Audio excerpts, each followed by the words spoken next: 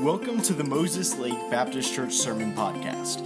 This episode is from a recent message given by our pastor, Dennis Fountain. We hope this sermon will be an encouragement to you, and we would love to hear how God used it in your life.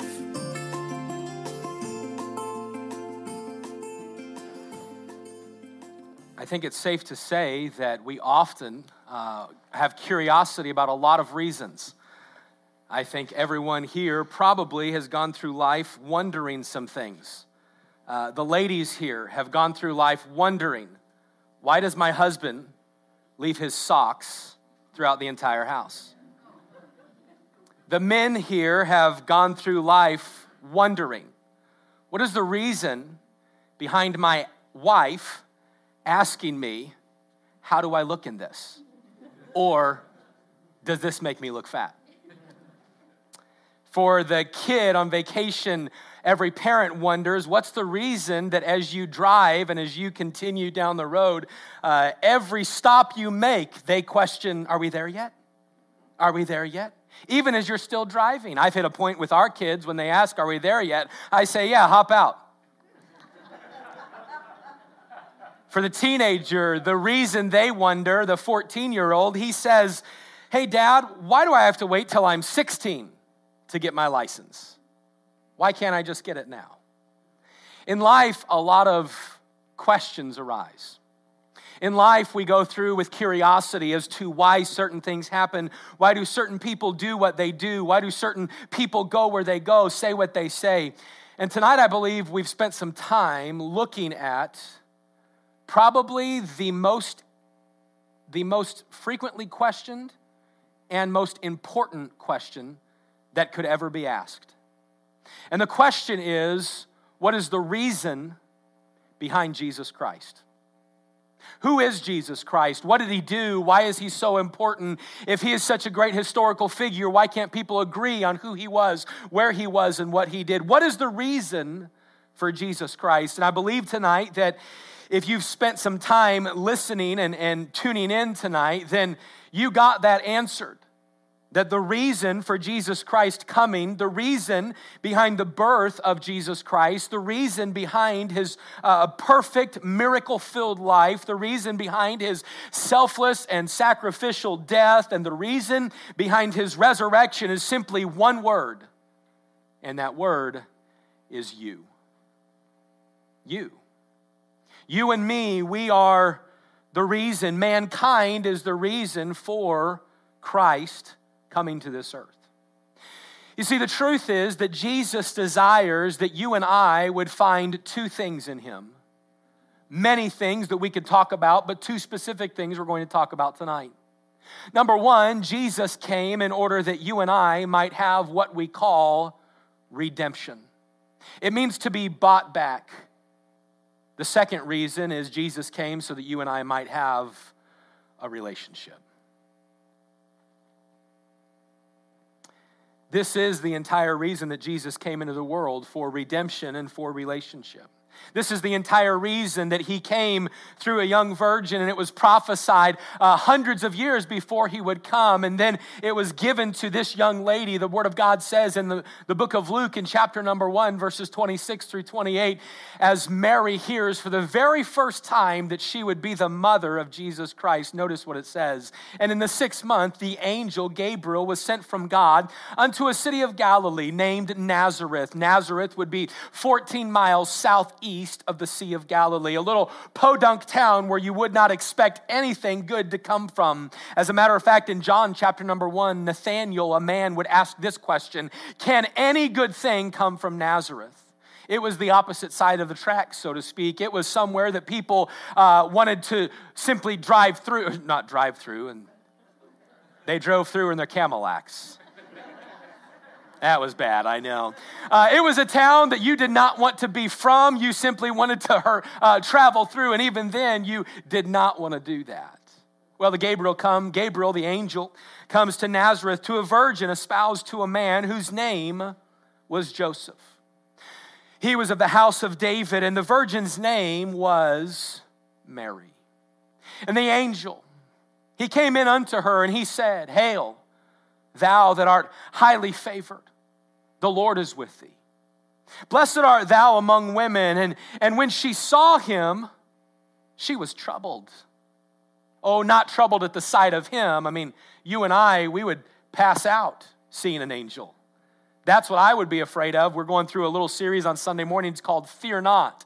And we looked last week at her fear. No doubt we would be frightened at the sight of an angel, but that's not what she was frightened at. Notice what she's frightened at. It says that she was troubled at his saying.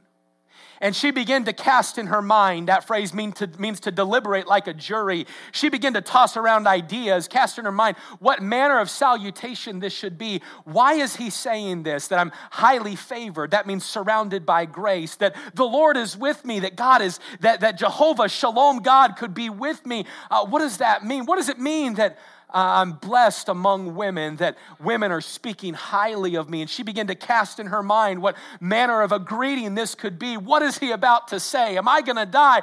What's going on?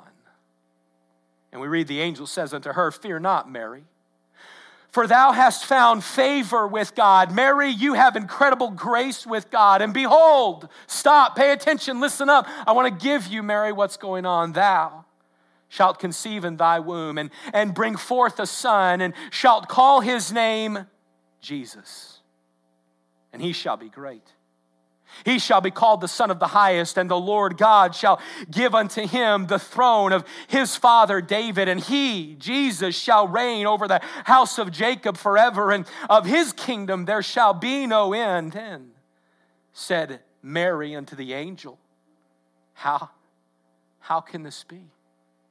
How shall this be, seeing I know not a man? I've never been physically involved with a man. I'm still a virgin. How can this be? And the angel answered, and he said unto her, The Holy Ghost shall come upon thee, and the power of the highest shall overshadow thee. Therefore, that holy thing which shall be born of thee shall be called the Son of God. And behold, thy cousin Elizabeth, she hath also conceived a son in her old age. And this is the 6th month with her who was called barren. Verse 37, for with God, or because with God, nothing shall be impossible.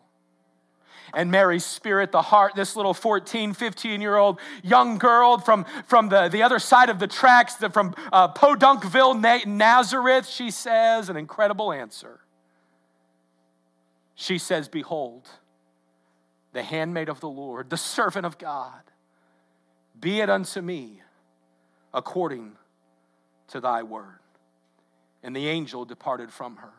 Oh, listen, on that night when the angel came to the angel Gabriel came to Mary, Mary no doubt wondered what is the reason behind this, and yet in that very first announcement of Jesus Christ coming, the reason was given. That he shall be the Son of God. He is the Messiah. He is sent. His name is Jesus, Jehoshua, Joshua, salvation, Savior of the world. Oh, from the very first time that it was announced, it was given exactly who Jesus was and exactly why he would come. Notice, if you will, the story continues with Joseph. Joseph, this man who Mary is espoused to or betrothed to or engaged to. In Jewish custom, when you got engaged, betrothed, they saw you as basically married, except for having the physical relationship. You didn't live together yet. You just simply were seen as married. And notice what takes place. Matthew chapter 1 and verse number 1. Now the birth of Jesus Christ was on this wise, when as his mother Mary was espoused to Joseph, engaged to Joseph, before they came together, she, Mary, was found with child of the Holy Ghost. It was discovered that she's expecting. If you were in our service this morning, this is the passage we were in this morning. Man, when Joseph is there and finds out, perhaps Mary comes to him and says, Now, Joseph, I need you to sit down. No, you can't stand up for this one, honey. I'm expecting. Wait, Joseph, wait. I'm expecting because of God. This morning we went and we kind of rehearsed what would be going on in Joseph's mind, all the emotions that he would be struggling with.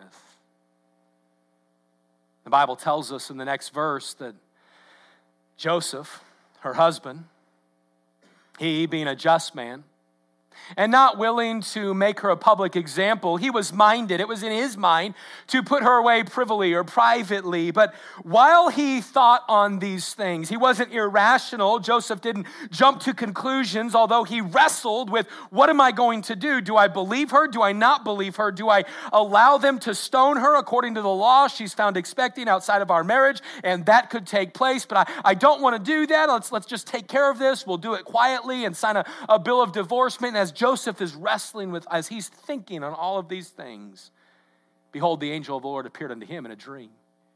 And the angel said something. He said, hey, Joseph, thou son of David, fear not to take unto thee Mary thy wife, for because that which is conceived in her is of the Holy Ghost. And she shall, that means definitely will, bring forth a son. And thou shalt call his name Jesus. For, or because, he shall save his people from their sins. Now all this was done that it might be fulfilled, which was spoken of the Lord by the prophet, saying, behold, a virgin shall be with child and shall bring forth a son, and thou shalt call his name Emmanuel, which being interpreted is God with us. Then Joseph, he wakes up, being raised from sleep. He did as the angel of the Lord had bidden him, and took unto him his wife, and knew her not, verse 25, until she had brought forth her firstborn son, and he called his name Jesus. When the announcement was given to Joseph, the reason was given. Joseph, you're going to have a son. Mary's telling you the truth. That thing which is in her is of the Holy Ghost. Joseph, this is my plan for your life. Don't fear to take Mary as your wife, because here's what's going to happen, Joseph. You're going to have a child, and he's going to be the Messiah. His name's going to be Jesus, and the reason's given in verse number 21 of Matthew chapter number 1, for he shall save his people from their sins. I don't know about you, but it doesn't get much more clear than that. It doesn't get much more clear than that. That's one of those where my mom would go, hey, did you catch that? Hey, did you see that? Hey, the answer's looking you right in the face. Remember when you asked your mom for help with homework? Maybe you weren't like me. Maybe you were the smart kid in class, which if you were, I made fun of the smart kids in class, but that's neither here nor there, and I'm not going to pick on certain people like Beth. I'm not going to do that. You remember when you ask Mom, I can't find the answer. Mama, I just can't. Now our kids do it. You reap what you sow. I'm learning that right now. Mom, I can't find the answer. And my parents would grab it like I now grab my children's homework, and literally your eyes hit the page and you're staring at the answer. And I'm like, how can you not see the answer? I mean, literally, those are the only words on this page. And just like my mother did with me, she would go, I'm not going to help you. If you can't find the answer, you are beyond help. If you can't find the answer, we are sending you back to kindergarten to teach you how to read. Why? Because that's the only words on the page. And my mom would politely or impolitely point me to the answer. And usually the answer was staring me right in the face. Can I tell you, on this day when the announcement was given about Jesus to Mary and to Joseph and to all the others, as Jesus' life, as he would live his life and go through his days working miracles, the answer was literally staring humanity back in the face. You are the reason that I came. She's going to have a baby, Joseph, and that baby is going to save people, his people. Those who call upon him, he's going to save them from their sins. You see, why would I need to be saved from my sin? You know what? The truth is that our sin separates us from God. It doesn't take long, if you're an honest person, it doesn't take long to admit that you're a sinner. Well, I remember years ago, I was out, and we'll do every now and then a thing called door knocking. We'll go blitzing and knock on doors and tell people about our church and about Jesus. And years ago, I was knocking, and I knocked on the door, and I don't know if you're related to her. If you are, tell her I'm not meaning this in a harsh way, but an 84-year-old lady answered the door, and she opened the door, and I began to talk to her about our church and about the Lord. And I said, ma'am, I said, if you were to die today, do you know for sure that you're going to heaven? Is that something you've ever been asked? And she said, no, I've never really thought about that. And I said, ma'am, I would love to take a Bible and show you how you could know you're going to heaven. And she was like, okay, go ahead, Sonny, And so I opened the Bible up and I began to show her some verses. And the very first thing I needed to point out was that everybody's a sinner. And I'm thinking in my head, I'm just going to kind of cruise right through this thought because, she's 84. No doubt by now she knows. And I said, ma'am, this says, for all have sinned and come short of the glory. Everybody's sinned. And she goes, oh, yeah, not me. And she was as on, she was just as serious as all get out. She says, no, not me.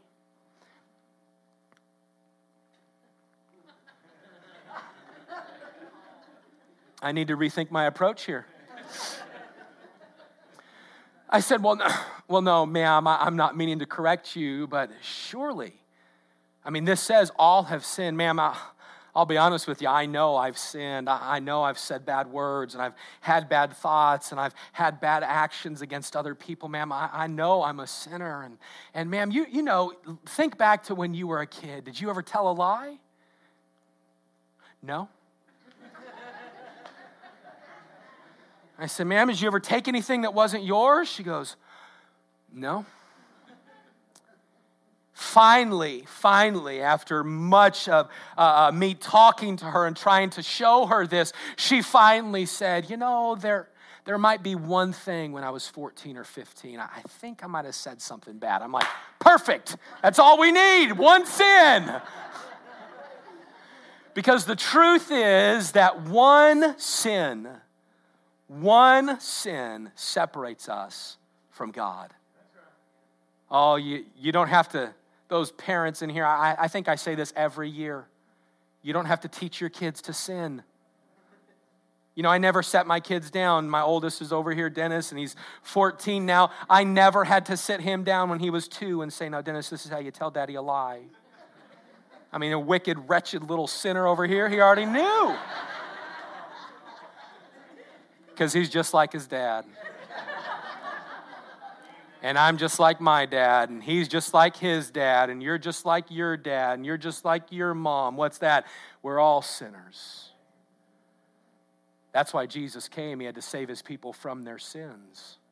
You see, we need forgiveness. We need restoration. We need redemption. We need a newfound fellowship with God, because when we are born into this world, we are born sinners, and that fellowship is broken completely. And there is no access to God outside of Jesus Christ. And when Jesus came, he came to restore us to God. He came to offer us redemption and restoration. And the fact is, since our sins sever the relationship, Jesus is the only one who can restore the relationship.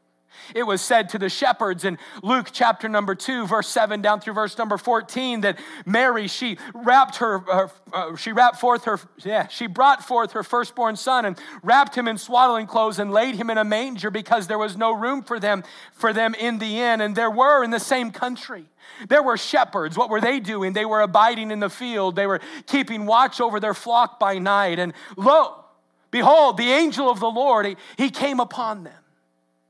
And the glory of the Lord shone round about them, and they were sore afraid. You know what that phrase means? They passed out, woke up, passed out again, and then came back to. Man, they were scared. And the angel of the Lord came upon them, the glory of the Lord showed round about them. They were sore afraid, and the angel said unto them, fear not. Why? Because, behold, I bring you good tidings of great joy, which shall be to all people. For unto you is born this day in the city of David a Savior, which is Christ the Lord. And this shall be a sign unto you.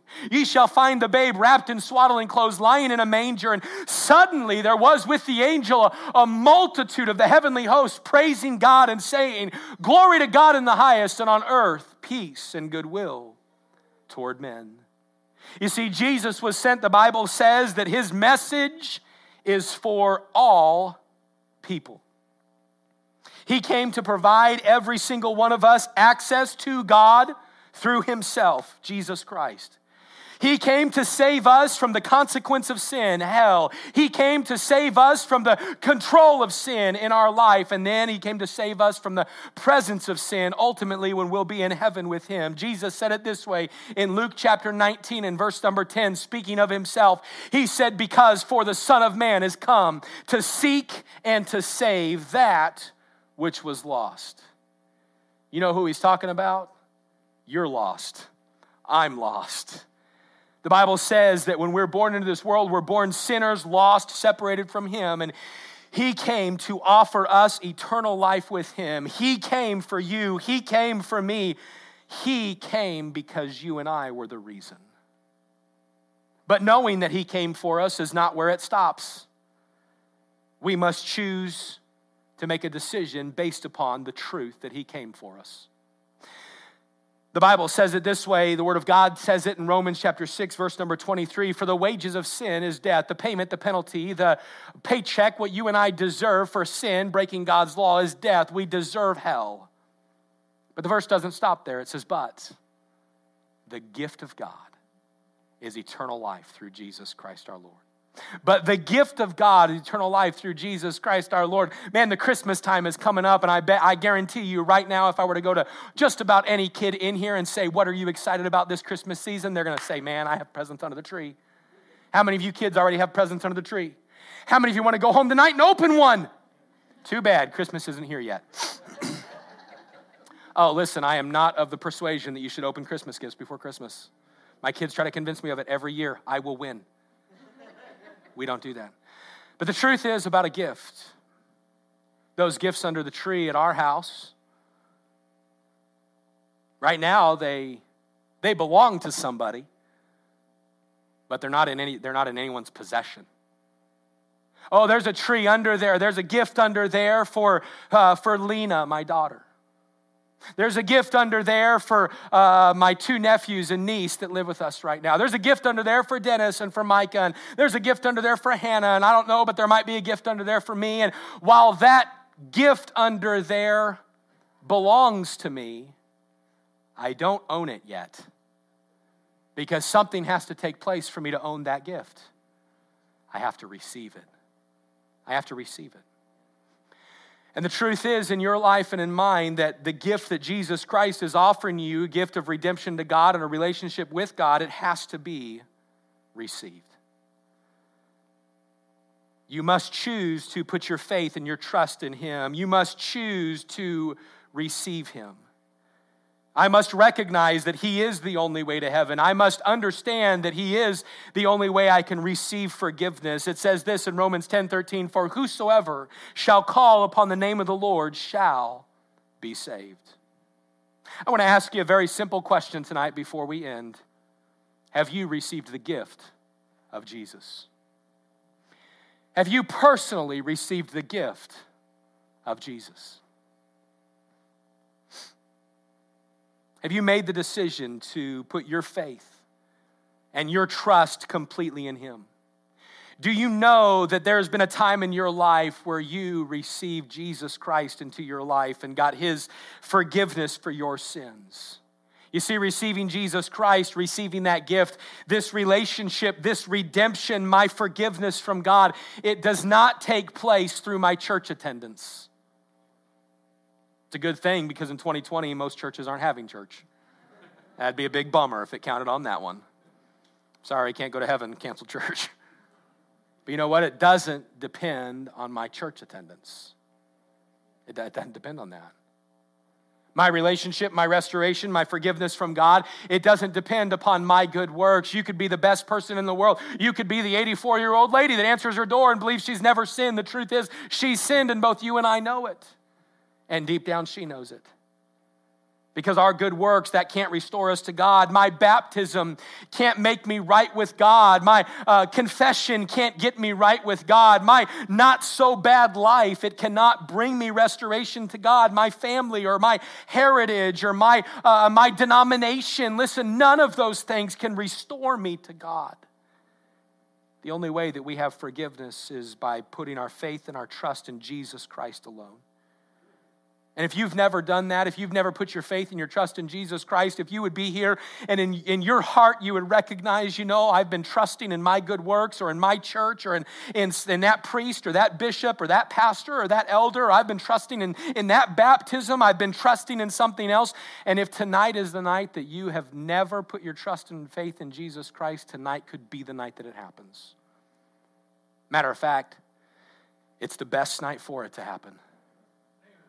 Why? Because Jesus said through the Word of God, today is the day of salvation. Hey, today's the day. And you might be here wondering with curiosity as to why Jesus came. He came to give you an opportunity to find forgiveness, redemption in Him. Thank you for listening to this message. We hope it's been an encouragement to you. And if you'd like any further information about our church, we'd like to encourage you to visit mlbc.church.